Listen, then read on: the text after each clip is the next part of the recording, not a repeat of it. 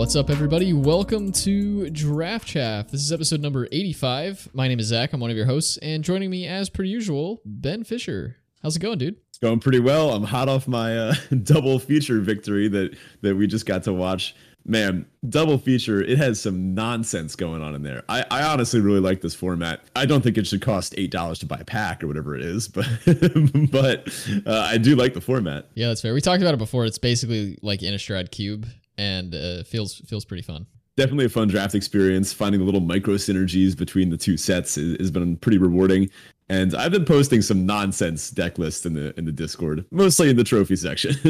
Well, speaking of, if you're not already in the Discord, check it out. It's the best place to go to stay up to date on all things Draft Chaff, as well as chat about different things going on in Magic and in life. We've got some cool spoiler season channels up to kind of just go over some of the spoilers that we've been seeing for Kamigawa Neon Dynasty.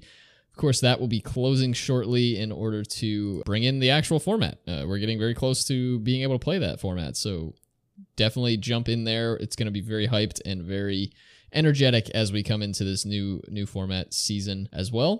And if you're interested in supporting the show directly, you can do so on Patreon at patreon.com/draftchaffpod. Huge thanks to all of our patrons who continue to support us each and every week in our content creation. We are absolutely beyond grateful for all of you.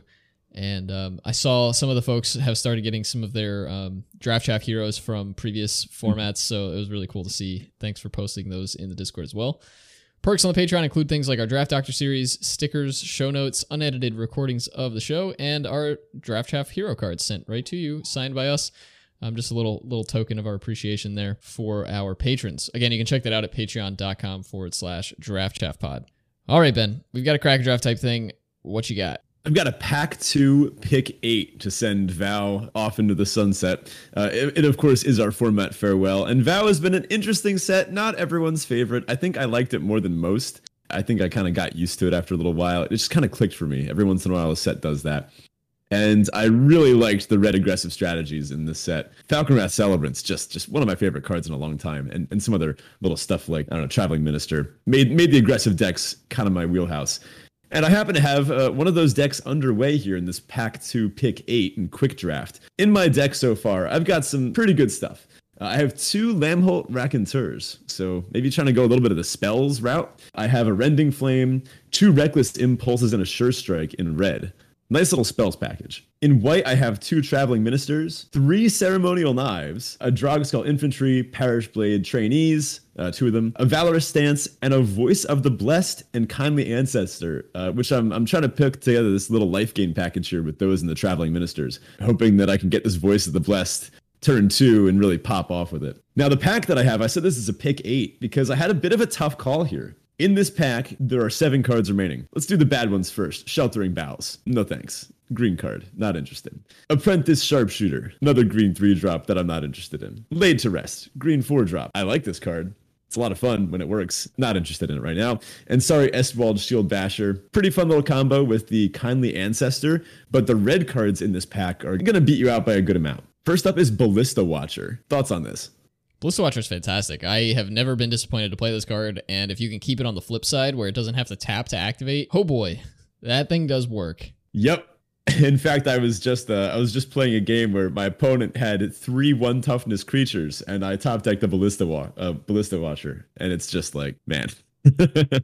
Yeah, lights out. Next up, Falcon Wrath Celebrants. It's the 5-mana 4/4 menace that makes 2 bloods.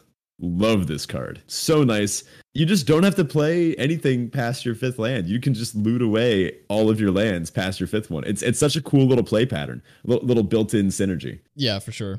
Last but not least, Flame Blessed Bolt is our last card in the pack. So really the 3 things that I'm looking at here are the Ballista Watcher, the Falcon Wrath Celebrants, and the Flame Blessed Bolt. I'm a little low on removal right now. I mentioned that I had the Valorous Stance and the Rending Flame. But besides that, a Sure Strike, Ceremonial Knife, not quite it. Yeah, I think the Flame Blessed Bolt is probably the discipline pick here. Not having really any removal can be pretty problematic, but you're putting it up against 2 very powerful cards that are going to do a lot of work in your deck anyway. Now, right now, your curve is topping out at 4 mana, so maybe you won't want to take the Falconwrath Celebrants just because you want to keep your curve that much lower. And the Ballista Watcher slots in nicely at 4 as well. And maybe, I don't know what the rest of this draft has looked like. You might have thought, hey, I can pick up another Flame Blast Bolt later on in the draft. But I think the Discipline pick would have been taking the removal here. I don't think I would have done that. I probably would have just taken the Watcher. Yeah, I actually took the Watcher here, and I agree. I think the Flame Blast Bolt would have been the best pick. It's a great combo with the Raconteurs, and this kind of deck would want to pick up some of the Fire Breathers too. It doesn't look like the best aggressive card in the world. It has weird stats for an aggressive card. It's a 1/3, right? But a 1/3 ETB deal 5 to an opponent for 2 mana, you would take like 10 of those and put them in a deck. If you build around it properly, it can be that and more. It can also be a lot less than that, you know. Context matters. And plus, Reckless Impulse, you really want to have 1-cost spells that pair with it. I already have the Traveling Ministers, and I usually only play 1 Ceremonial Knife. I don't love having 2. It gets kind of clunky. But the Flame Blast Bolt is perfect for that. Nothing feels better than on turn 3, let's say you don't have any other lands in hand, you cast it and you exile Mountain Flame Blast Bolt. You're like, all right, I'm right back in the game. I think Flame probably would have been the pick here. I took the Watcher. Yeah, I mean, it's also meant, I'm sure some listeners are thinking, well, Ballista Watcher is a removal spell as well. And that's true. It does basically fill that function. But I think in a deck with 2 Raconteurs, you really do want to have some spells that are not creatures. So again, that's why I was saying that the Flame Blast Bolt is probably the Discipline pick. Still would have taken the Watcher. This draft actually came to a very sad and abrupt end. It was a 1/3 in the end, unfortunately. And I actually posted the deciding play in the Discord because I was pretty tilted, I'll admit. I don't get tilted very often. You know, I love this game and I think I keep a pretty level head. But one of the rare instances where I was just like, oh, this is a joke. Like, what's going on here? I had a 5/6 Kindly Ancestor, and my opponent's on like 2 or 3 life. There were some other creatures on the board, but I was so stable, and they took my 5/6 with Bloody Betrayal, top decked off the top of their library, and killed me with my own massive lifelinker. So that was just, I was rallying. I was like, all right, time to turn this run around. 1/2, I can turn this into a 7/2. It wasn't meant to be. Well, with that, on to our Teferi Tibalt. This is a Roses and Thorns style segment where Ben and I share a high and a low from the past week. I think I'll take this one this week. For me, my Teferi is that I've been getting some decent TV out of the way, like catching up on some stuff. I rewatched like all the Hobbit stuff and Lord of the Rings recently, which has been fun. And I found myself with a nice balance of time to waste in terms of like just doing, you know, brainless things like watching TV. And actually getting like stuff done. I've been keeping up with habits. I started like tracking a bunch of habits just before the new year and been keeping up with a lot of them very well. So I'm pretty pleased with the progress I've been making there. And yeah, I think that's it for my Teferi. Tibalt, been getting like weird headaches every so often. I tend to get these. I think part of it is probably just spending, you know, like 75% of my time in front of screens, like a massive screen at that for work and stuff. So probably a lot of it is that. But I'm hoping as weather starts to get a little bit nicer, if it gets a little bit nicer here, March can be really bipolar month, so maybe February can give us some nice weather before we get into March. Ideally. Yeah, I'm hoping we get into like some nice spring weather and we actually get a bit of that up here in the Northeast. A lot of times we'll get like maybe 2 weeks of spring and then it's just hot like summer weather for the rest of, you know, basically through August, September. But hopefully we get some nice weather so I can get outside. I'm like getting kind of tired of being cooped up. Totally feel you. I remember walking outside this morning and thinking, oh, it's kind of warm outside today. It's so much nicer than it usually is. And then I checked the thermometer and it was 27.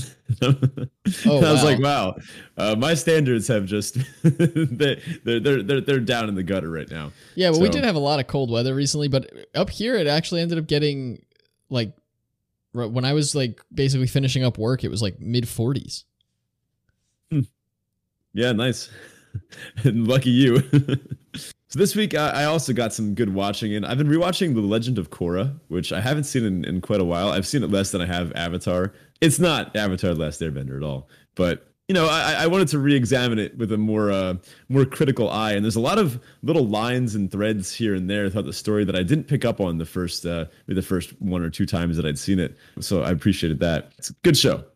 Zahir, one of the best villains in you know the whole cinematic universe that Avatar's got going on in there. Love Zahir. Awesome, dude. Anyway, February is a pretty busy month for me. It's my birthday later this month. I've got a few concerts this month to go to. One of my cousins is getting married, and most importantly, the Kamigawa set release is coming up, and we actually just made plans to go to a pre-release. I don't know if you're in New York City for pre-release, you might see us there. I guess you'll see. So that'll be all some good stuff, and I don't know, going to an in-person pre-release for the first time in well, since last time, but you know, it just feels so weird going back and kind of readjusting to it all.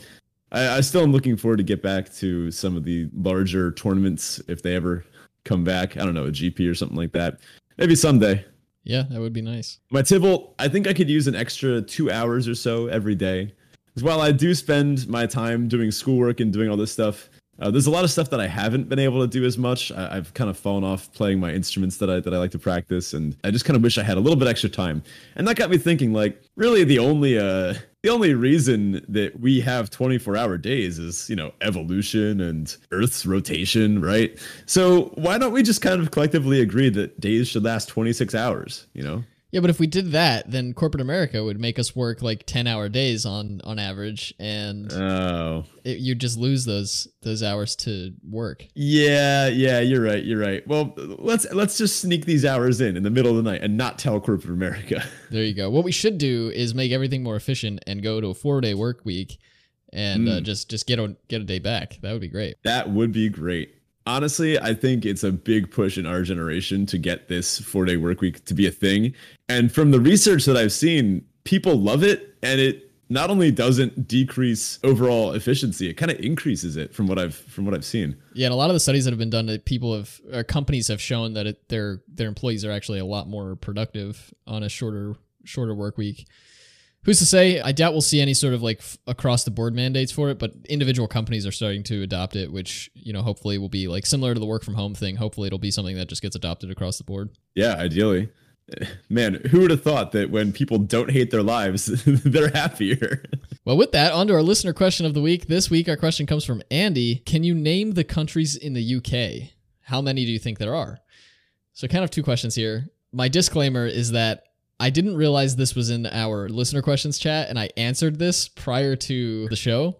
I did end up getting it right. It was a complete guess on my part, but I did get it right. So, Ben, I'm curious from your perspective if you can answer this. Oh, God. Okay, so those that know me know that science, math, music, these are my wheelhouses. These are where I'm most confident. However, geography is honestly, probably if I had to rank like subjects, I think it is the worst thing for me. I'm not even entirely sure I could like tell you what every US state on the map was. I'm not confident that I can do that. Like the Dakotas, like which Arkansas is the one that looks kind of weird, right? Like well, I don't know. That's not even a Dakota.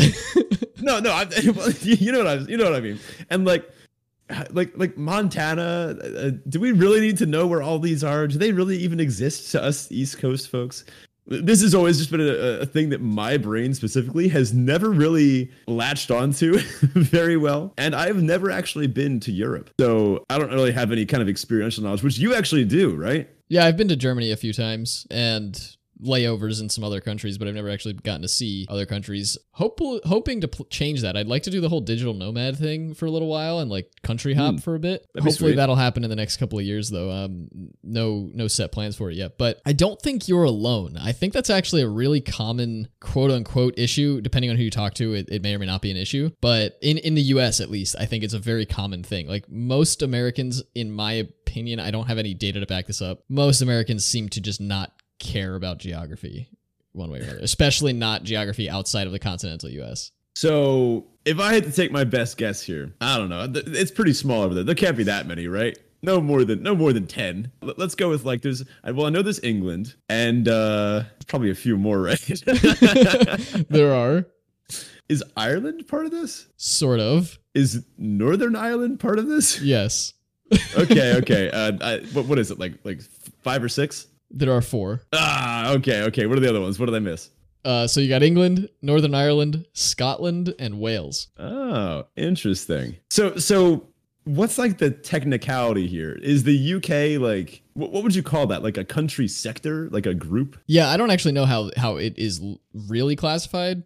I guess to think of, like, in ways you could think about it. I don't know. It's like almost because there are laws within just the UK that's like not part of the rest of the European Union. So I don't really know how to classify it, to be honest. If you are from the UK, please drop us some info in the Discord. Help educate us stupid Americans overseas. Y'all make the best tea. Don't never change. All right. So this week we are saying farewell to Crimson Vow. We've been on Innistrad for a little while, and it's time to say goodbye. So we're going to walk through our usual Chaff awards, our Chaffies, and give out those to a handful of cards throughout the set, and just overall have some banter about what we thought of the set as we move into Kamigawa here. So first Chaffee award goes to most powerful card. And Ben, who'd you give it to? I got to go Toxrill on this one. There's a lot of powerful cards in this format. I think there's some runner-ups here. Halana and Elena, honestly, is up there for me too. But Wedding Invitation snuck up there in the 17 lands data. The old Breakfast Demon, that's another, similar to Toxrill in that it costs 1 million mana. You have to be playing black, and when you resolve it, it usually just ends the game. Avabrook Caretaker on design alone. But I think Toxrill really beats all of these out. No card makes me just hit the concede button like seeing my opponent play a Toxrill. It just basically invalidates whatever you had done. I think I may have beaten a Toxrill once, maybe. It's just such a stupid card. It's just over the top. It does it all. I think on raw power, the Chaffee's got to go to Toxrill. I agree with you. One runner-up that you didn't mention that I was a little bit hurt about was Hullbreaker Horror. Card is just ridiculous. Oh, yeah. It's absolutely stupid, especially in constructed. Like, mm-hmm. It's like, as long as you have the ability to play anything, literally anything that's not a land, after you've cast this card, you're going to win the game. Yeah. Ideally, you cast it with 1 mana up. Or even better, you play it on their end step when they're tapped out. Just nonsense. Honestly, I really enjoyed playing with these stupid rares. And sure, every once in a while you're going to get crushed by a Toxrill and it invalidates your whole game that you played and you feel bad, right? I don't necessarily think this is bad for Magic as a game, right? This, where every once in a while we have a set where there's just bombs upon bombs. This was kind of fun. I mean, when you open a Toxrill, don't lie, you're like, oh boy, it's Toxrill time. Like, what goes around comes around. And I guess this maybe goes more for people that draft a lot, like us, where we have a kind of law of large numbers thing going on, where we're going to kind of get to see a lot of the ends of the spectrum. We're going to have some drafts where we never see any rares, and we get, obliterated by Olivia's attendance and Toxrills and such. And then we'll also have drafts where we wind up with stupid overpowered decks.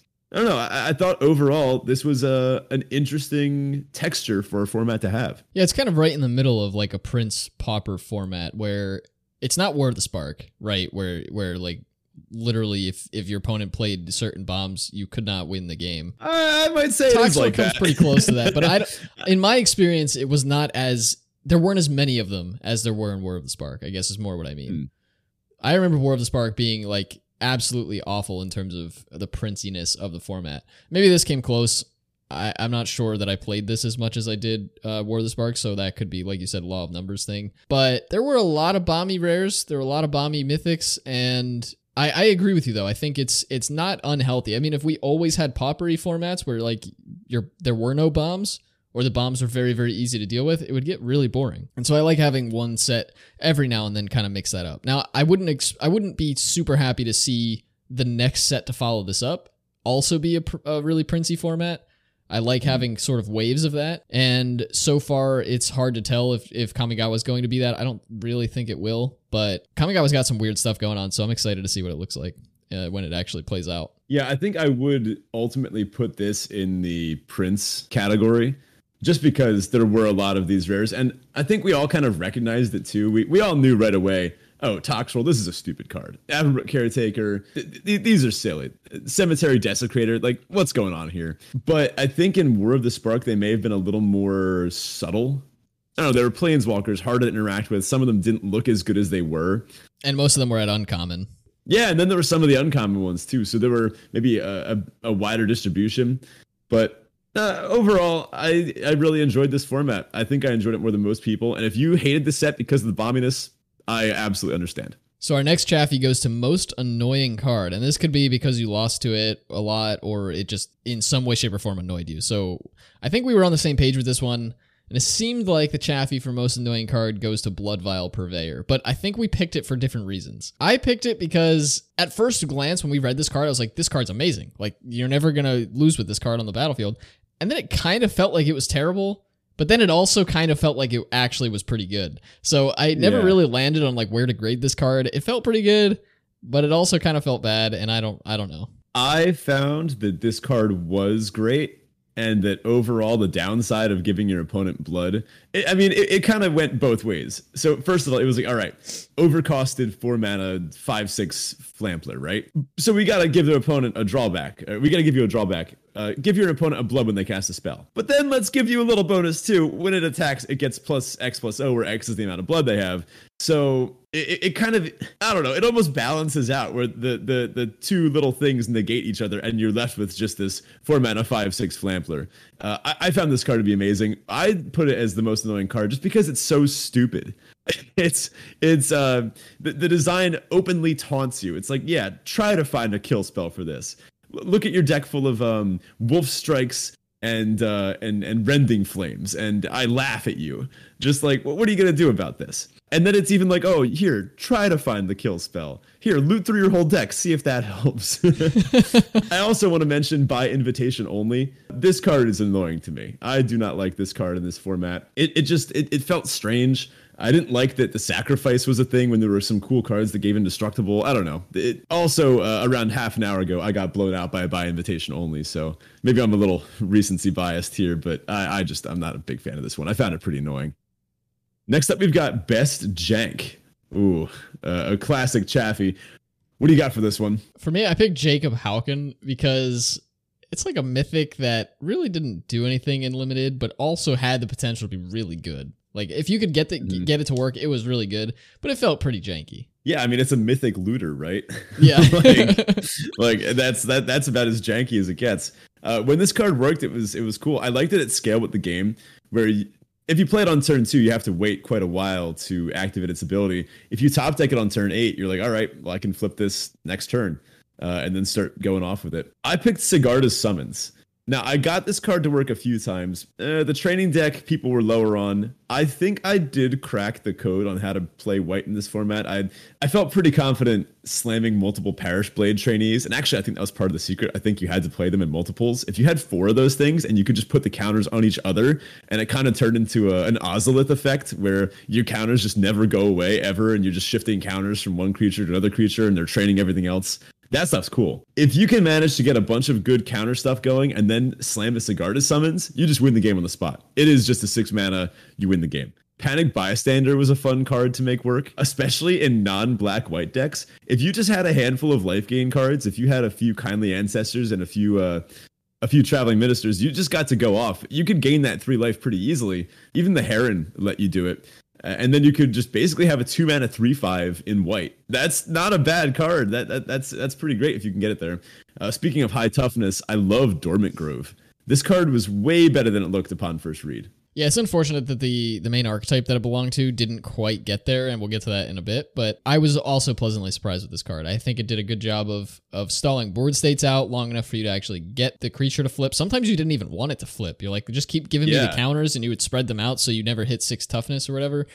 Yeah, it was a fun card, and it did actually provide a handful of different play patterns. Yeah, it sometimes made this fun little mini game where you have a kill spell, and your opponent is like clearly trying to get to their 6th toughness on like a smaller creature. And you're like, ooh, do I save this to deal with that? So then they have to keep putting counters on stuff so they don't get it. Or do I want to flip it so then I can kill the Grove Strider itself? A lot of cool stuff going on. Next up, we have the Chaffee Award for Chaffiest Chaff. This is clearly Honeymoon Hearse. This card oozes flavor. It's got flavor spilling out of the hearse itself. It sucks though. Yeah, it will never see play. Nobody wants this. It is I can't imagine worth more than a penny to anyone. It's just sorry. But it is very thematically appropriate. It's also a vampire wedding set. They had to have some wedding flavor. We should maybe honorable mention the wedding dress and bride's stuff. That stuff didn't really get there anyway. It is literally worth 1 penny, by the way. But yeah, hers is like when even look, we typically talk about draft chaff as being cards that people leave around at the table. And we did a whole episode on what we consider Draft Chaff to be, so maybe check that out if you're interested in hearing us talk about it. Maybe we'll do a follow-up to that sometime in the future for newer folks. But when your Draft Chaff is even like drafters don't want it, then you really know it's chaff. And this is Honeymoon Hearse through and through. Like, nobody wants this card in their decks. It very infrequently saw play. I would only play it if I literally needed a 23rd playable and couldn't find it elsewhere. And I've never been happy casting the card, so... I think I probably would have really enjoyed a deck with like 6 Voldaren Epicures and 2 Honeymoon Hearses. I never got that though. Yeah, I mean, Epicure was just good enough that everybody wanted one anyway, so you were never really going to get that many of them. Do want to shout out Skulking Killer here as well, the 4-mana 4/2 assassin. I'm going to read it just in case anyone doesn't know what it does, because it, no one played it. When it enters the battlefield, target creature an opponent controls gets -2/-2 until end of turn if that opponent controls no other creatures. So it's like a Ravenous Chupacabra, Flame Tongue Kavu type effect. 4-mana 4/2 that kills one of their things, only if they have just one creature. So the flavor here is like, if you're by yourself, you're going to get stabbed by this vampire. Thematically, pretty fun. Actual gameplay-wise, just awful. Because it feels so bad when I actually had someone land a Skulking Killer on me once and they took out my one creature. Also, the one creature has to have 2 toughness or else this just does nothing anyway. I did have someone land it and it just ended the game. It's like 99% of the time, this is a just not very good card.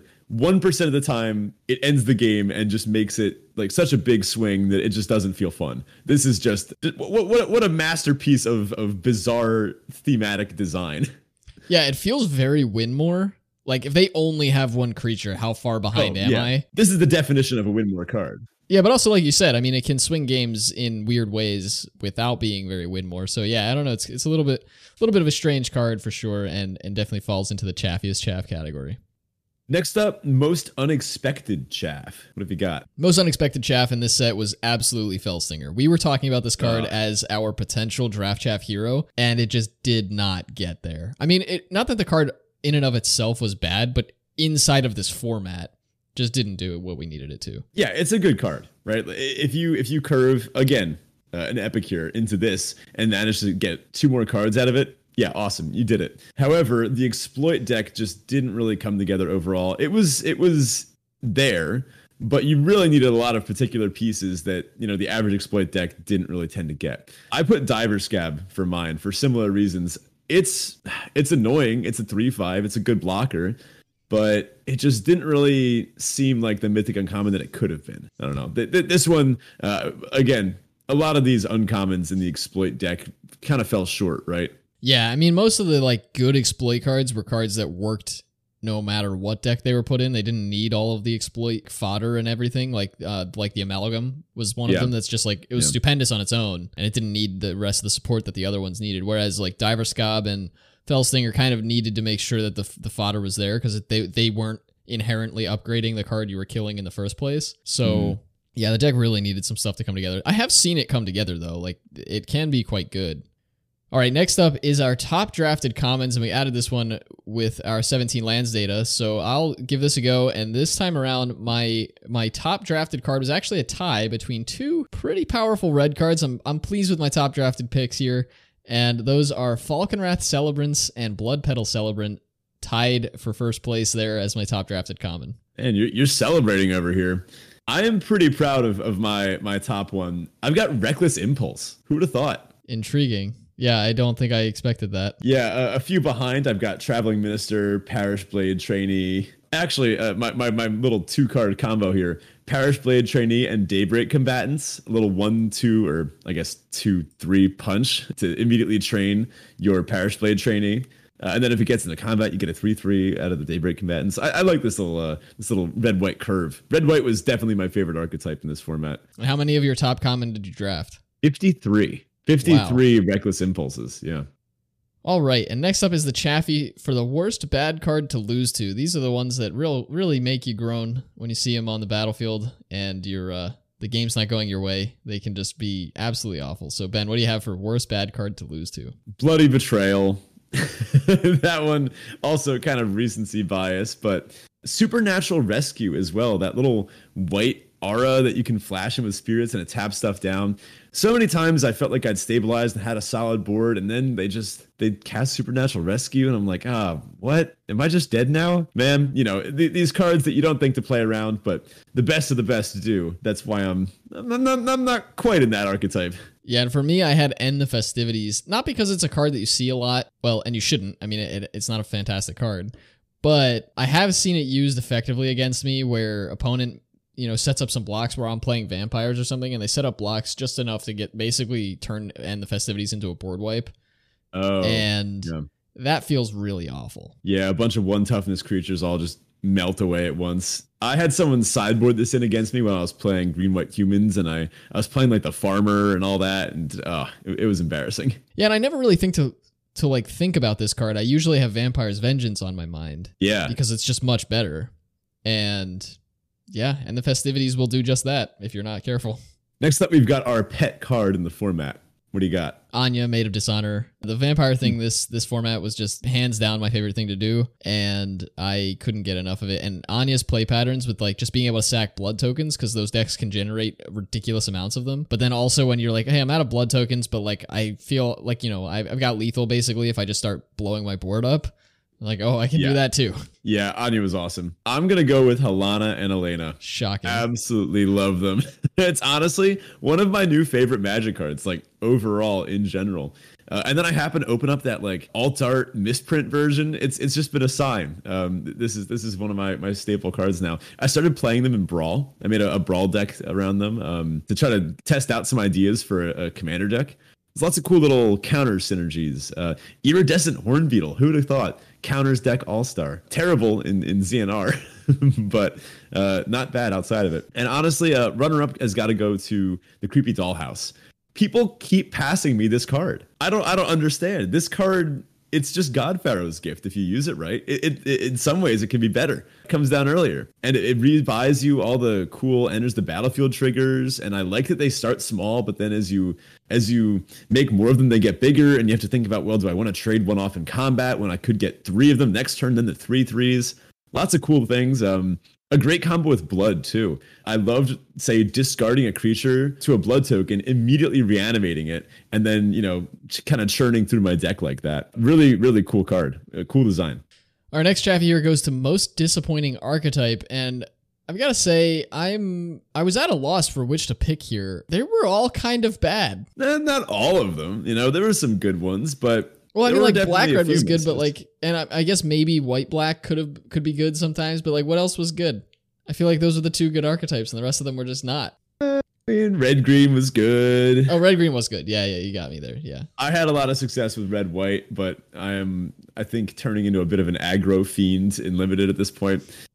Yeah, honestly, I think a few did disappoint me. Green-white was just a little worse than I wanted it to be. I would have liked to see training pushed a little further. The guys over on LR talked about it this past week, and I think they nailed it. Putting a mechanic that begets low power creatures on an aggressive archetype just doesn't really work. I think this could have been fixed. Honestly, if they had just kind of made training in addition to good stats as is and made training something that you had to work for a little bit, I think the mechanic itself is fine. I would have made Parish Blade training a 2/2, and that way you'd need like a 3 power creature to train it, and then I would put like everything else as normal. Maybe had the flyer be like a 3 mana 3/1 flyer or 2/2 flyer or something like that. Just kind of even out the stats, because they were all kind of toned down a little bit. Maybe have them all even across the board, and then just put training on. That would have been much better. A little slower to get going, but a much better archetype. Yeah, it seemed like they tried to tier them so that like no matter which cards you were playing, you had something that could train them. Mm-hmm. But then it kind of messed up the whole like aggro plan. So yeah, I don't know. Maybe a little bit of extra balancing there would have been nice. Yeah, gotta shout out the exploit deck again here. A little disappointing.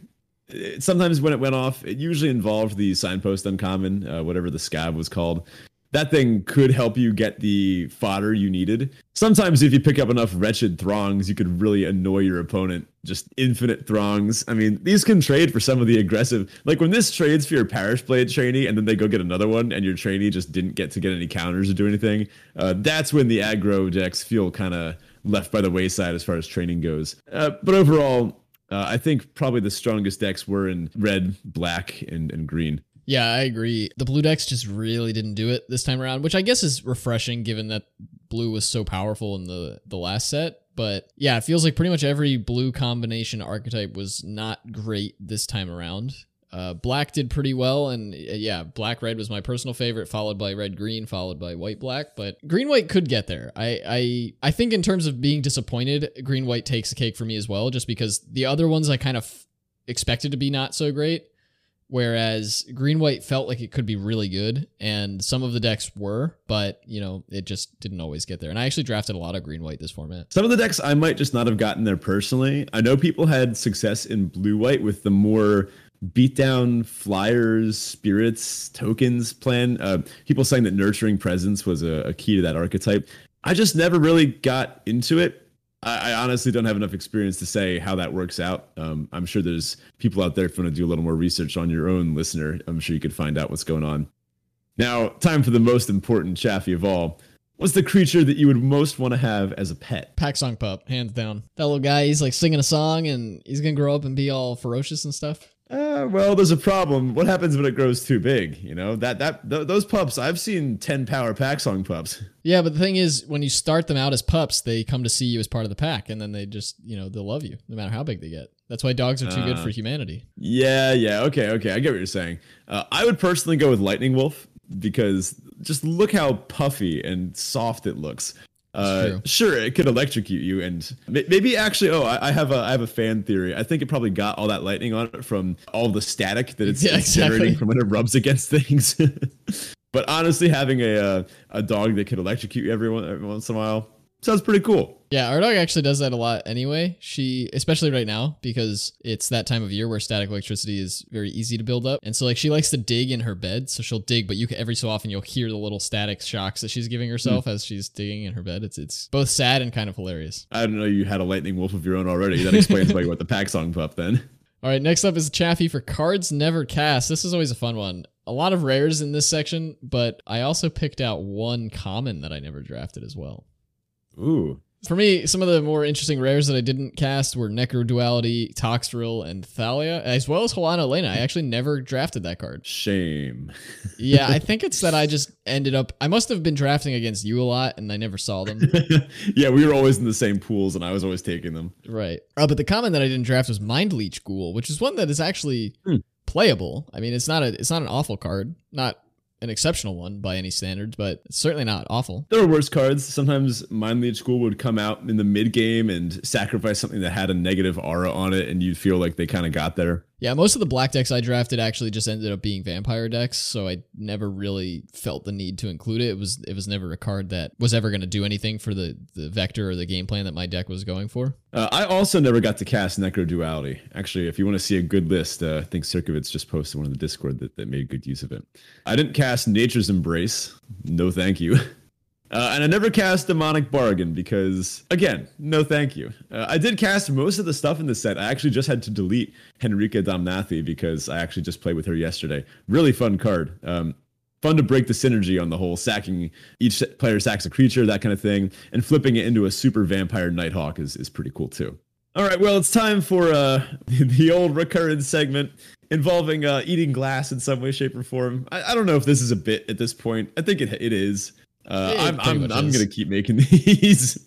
So obviously, in the lore this time around, Olivia's windows got broken. They were some nice stained glass. So my question is, would you rather eat broken glass from Olivia's stained glass windows or be bitten by a vampire and turned into a crappy, boring Odric-style vampire? Yeah, I think I'd hang out with Odric. Like, and typically when we frame this question, it's in terms of like, would you ever play this set again, kind of thing. But like, I don't know. I don't think being a crappy, boring vampire is worse than eating broken glass. At least like you're still kind of a vampire, and like I don't know, he's not the best vampire in the world, but like you know, he didn't have to eat broken glass, which is fun. I don't know. I'm eyeing that glass on this one. Odric sucked. Yeah, he did. No, it's totally true. He's a 3-mana 3/3. Cannot believe they took one of the coolest and come on, like his cards are so iconic, like picking how combat works, gaining tons of cool abilities, and in this one it's just like, oh, here it's a 3-mana 3/3 that might provide card filtering if you do a lot of work. It's not even a little work, and it doesn't even spot you. And it, like, come on. Yeah, no, it's Just real an bad. It's really bad. This was mostly just an excuse to rant about Odric one more time. That's fair. That's very fair. I mean, you're welcome to hop on the soapbox if you need. Yeah, I think I got it out of my system. To be honest, I would play this set again. I found the drafting experience pretty entertaining because of these high impact rares.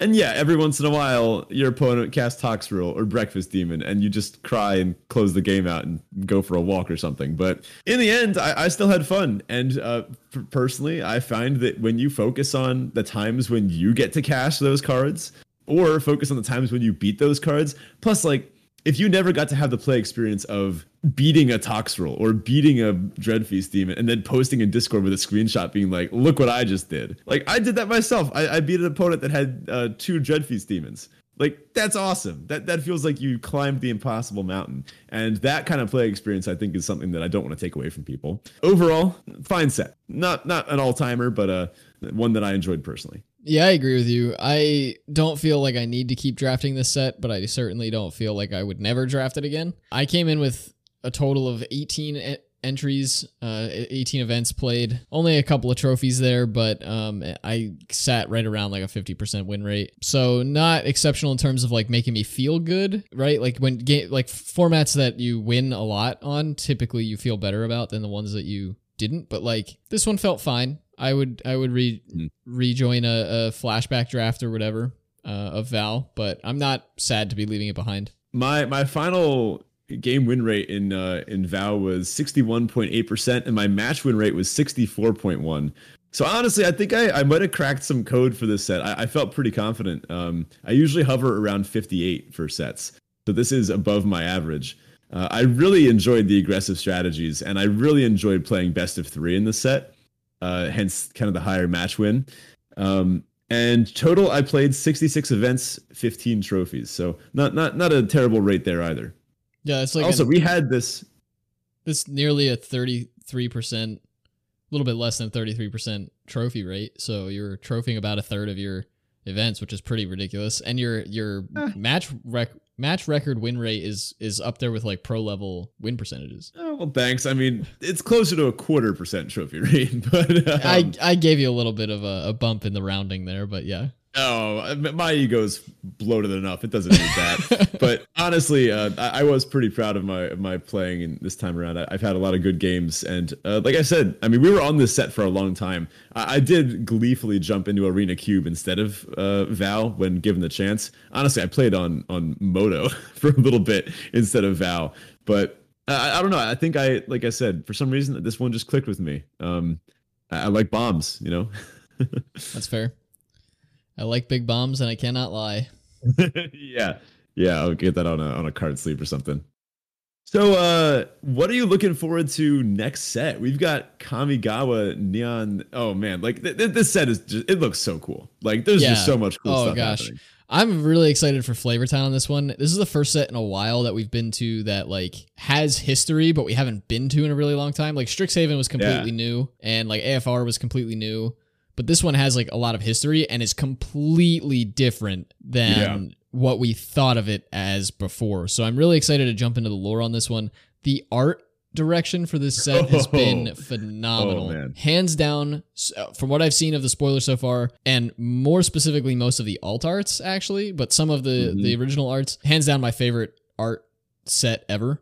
The full art basic lands are Chef's Kiss. I will be replacing my beautiful Theros Beyond Death full art lands for these. They are just so gorgeous, and I must have playsets of those for my draft kit. And by playsets, I mean like 10 of each or whatever. Yeah, honestly, I am so impressed with what I've seen so far. I think that if you told me that we were going back to Kamigawa, and you asked me what I would like hope in my wildest dreams to see, I might say it'd be kind of cool if they did the whole like kind of future punk, techno inspired. They're drawing a lot from anime and manga. Like this is like the pie in the sky type what you're hoping for, right? But they're doing it. They're pulling it off, and it looks sweet. They're completing cycles they started ages ago, calling back to old cards. The card names and designs have been pretty fun so far. Personally, I'm excited for Enchantress. I think that's going to be pretty cool. I'm excited for these mecha vehicles. It's a new take on vehicles. They're not like street cars or like trains like we had on Kaladesh. These are like mech titans. These are like oh my god, these are so cool. The one that the Voltron one that you exile it and 4 other artifacts and it turns into like a 10-10 trample indestructible, all sorts of nonsense. So cool. It's like the awesome artifact design. merit lage. Yeah. Excited for the lore. We might have something special in the works for Flavortown this season if it goes well. And a little bit of Phyrexian action. Jin Gitaxias. We went a little while without seeing what the Praetors were up to, but we got another one. Also, I really like the main characters in the set. The Wanderer, Kaito. These are cool characters. Interested to learn more about them. Yeah, I'm really glad that we got more of the Wanderer, because that was a cool character from War of the Spark, and then just we heard nothing from them, which I guess makes sense given the character. Yeah. But it's cool to get a little bit more on them. Kaito seems cool as well. I'm curious to see how all the Spirit-y stuff works in conjunction with the future punk, like cyberpunk kind of thing. Yeah, it all looks really, really cool. And they're taking some interesting opportunities with this set in terms of how they're handling, like, I mean, Red White's mechanic is basically just let's attack a lot, but we're getting some interesting stuff, like you said, with Enchantress and just like different takes on some more traditional aspects of limited archetypes. So yeah, and like Jutsu's back and all that kind of stuff. It's going to be really cool. I'm actually particularly excited for Red White. I like when they try new things in the red and white fields, just because sometimes they don't get much. But Red White seems to be attack alone. So like have one samurai or warrior attack alone, and then you get benefits. Like there's a card that when you attack alone, it exiles the top card of your library, and you can play it this turn. Or one that like says when a creature attacks alone, buff its power, or it gains lifelink, or it gets first strike, or stuff like that. And then of course the rares tend to be ones that are even better to attack alone. I think the red white rare, if you attack alone, you get an extra combat step. Like this stuff's cool. Black white has a really interesting design. You have to control both an artifact and an enchantment in order to turn on the archetype. Now, this worried me at first. It kind of reminded me of Black-White in AFR, where you had to complete a dungeon and then it turned on. And we kind of saw the shortcomings of when a set has this turned on mechanic, where your deck might be underpowered until you get to that thing. And then if you don't get that thing, you're stuck with an underpowered deck. But once you get there, maybe it's a little overpowered. AFR, it went from like a bad deck to like a pretty good deck if you got a dungeon completed. So I'm a little skeptical about this, but I have to compliment the way they're doing it. You have to control an artifact and an enchantment, and some of the lore in the cards themselves, some of the flavor is talking about how the plane is progressing, like through their history and into the future, where they're torn between technological progress and spiritual progress. Artifacts, enchantments, technological, spiritual. This is so cool. Yeah, I mean, I'm curious as well from a gameplay perspective how this is going to play out. At least the thing the dungeoneering thing had going for it was that once you completed a dungeon, that was it. Like you always were turned on for the rest of the set or for the rest of the game. Yeah. This, it sounds like if one of your enchantments or artifacts gets destroyed, then like you're back to being in this off status, and you've got to find another one to turn the deck back on. So that sounds a little precarious to me, but we'll see how it goes. There are a lot of enchantments and a lot of artifacts floating around. One of my favorite things are the reconfigure artifacts. A lot of them are really weird, but they're artifacts that are also creatures that can be attached to things, kind of like Bestow, but you can unequip them as well. Like the reconfigure cost can be paid to unequip them and just have them be creatures again. Very interesting, and some of them are just like obscenely playable. Not that they're like broken or anything, but they're just smack you in the face with how playable they are. We got shrines back. Can't wait to talk about all these. We're basically starting next week's episode already, but I'm honestly just so excited to talk about this stuff. Shrines are back. Sagas are back. Summit Common, which I don't think we've had before, right? Not to my knowledge. I'm really excited about the shrines too. I think I'm going to build Shrine EDH. Yeah, of course you are. 5 colors, I assume. I have a foil Voice of All if you want it. I might take that off your hands, yeah. I think that about does it for this week. We can talk more about all these shenanigans next week with our format breakdown. That does it for us this week. Thank you so much for listening and sticking with us through it. Definitely check out the Discord if you're not in it already. The link to that is in the episode description as well as on our Twitter page. And if you want to support the show directly, you can do so on Patreon at patreon.com/draftchaffpod. Again, we really, really appreciate all of you who support us each week. And if you want to find us outside of the Discord, you can do so on Twitter, where I'm at Zach E. Hackett, Ben is at BetaFish1, and the show is at DraftChaffPod. Thanks, folks, and well, next you hear from us, we'll be in Kamigawa. Speaking of which, I thought it'd be cool to talk about some of our favorite spoiler cards. And actually, it looks like when the time that we've been recording, a few new ones dropped. I have to say, I am furious. They printed a 3 green 4/4 creature. It lets you like look at the top bunch of cards of your library. You get a creature or enchantment, or you can gain a bunch of life. And it has reach. It looks like, and the art is beautiful. It's this gorgeous stag with these like cherry blossom antlers. Don't tell me it's not an elk. It's not an elk. It's a spirit. They could have put spirit elk. Oh my god, look at that. It's beautiful. That's a really good looking card. I have to put it in elk, right? But then it doesn't benefit from all the elk tribal stuff, which it is an elk tribal deck. I name elk with all my tribal stuff. Oh man, that's really infuriating. Anyway. Some other cool stuff. I'm really excited about the Wanderer. The Wandering Emperor, as we know her now. She has flash. This is a planeswalker that has flash, and you can activate her ability the turn she comes in. It's almost like a settle the wreckage effect, where if your opponent has 2 white available, you got to watch out. Yeah, there's also Hinata Dawncrowned, which is a new Jeskai legend. It's a 4/4 Flampler that gives spells you cast 1 less to cast. They cost 1 less to cast for each target. And spells your opponent's cast cost 1 more to cast for each target. Really weird. Huh? It's like almost Jeskai feeling, but really not. And that also has beautiful art. I'm a big fan of the art on that one. Yeah, that's cool too. I love Lion Sash. That's the 1 of the white for an equipment. So it's an artifact creature. It's an equipment cat. It's a 1/1.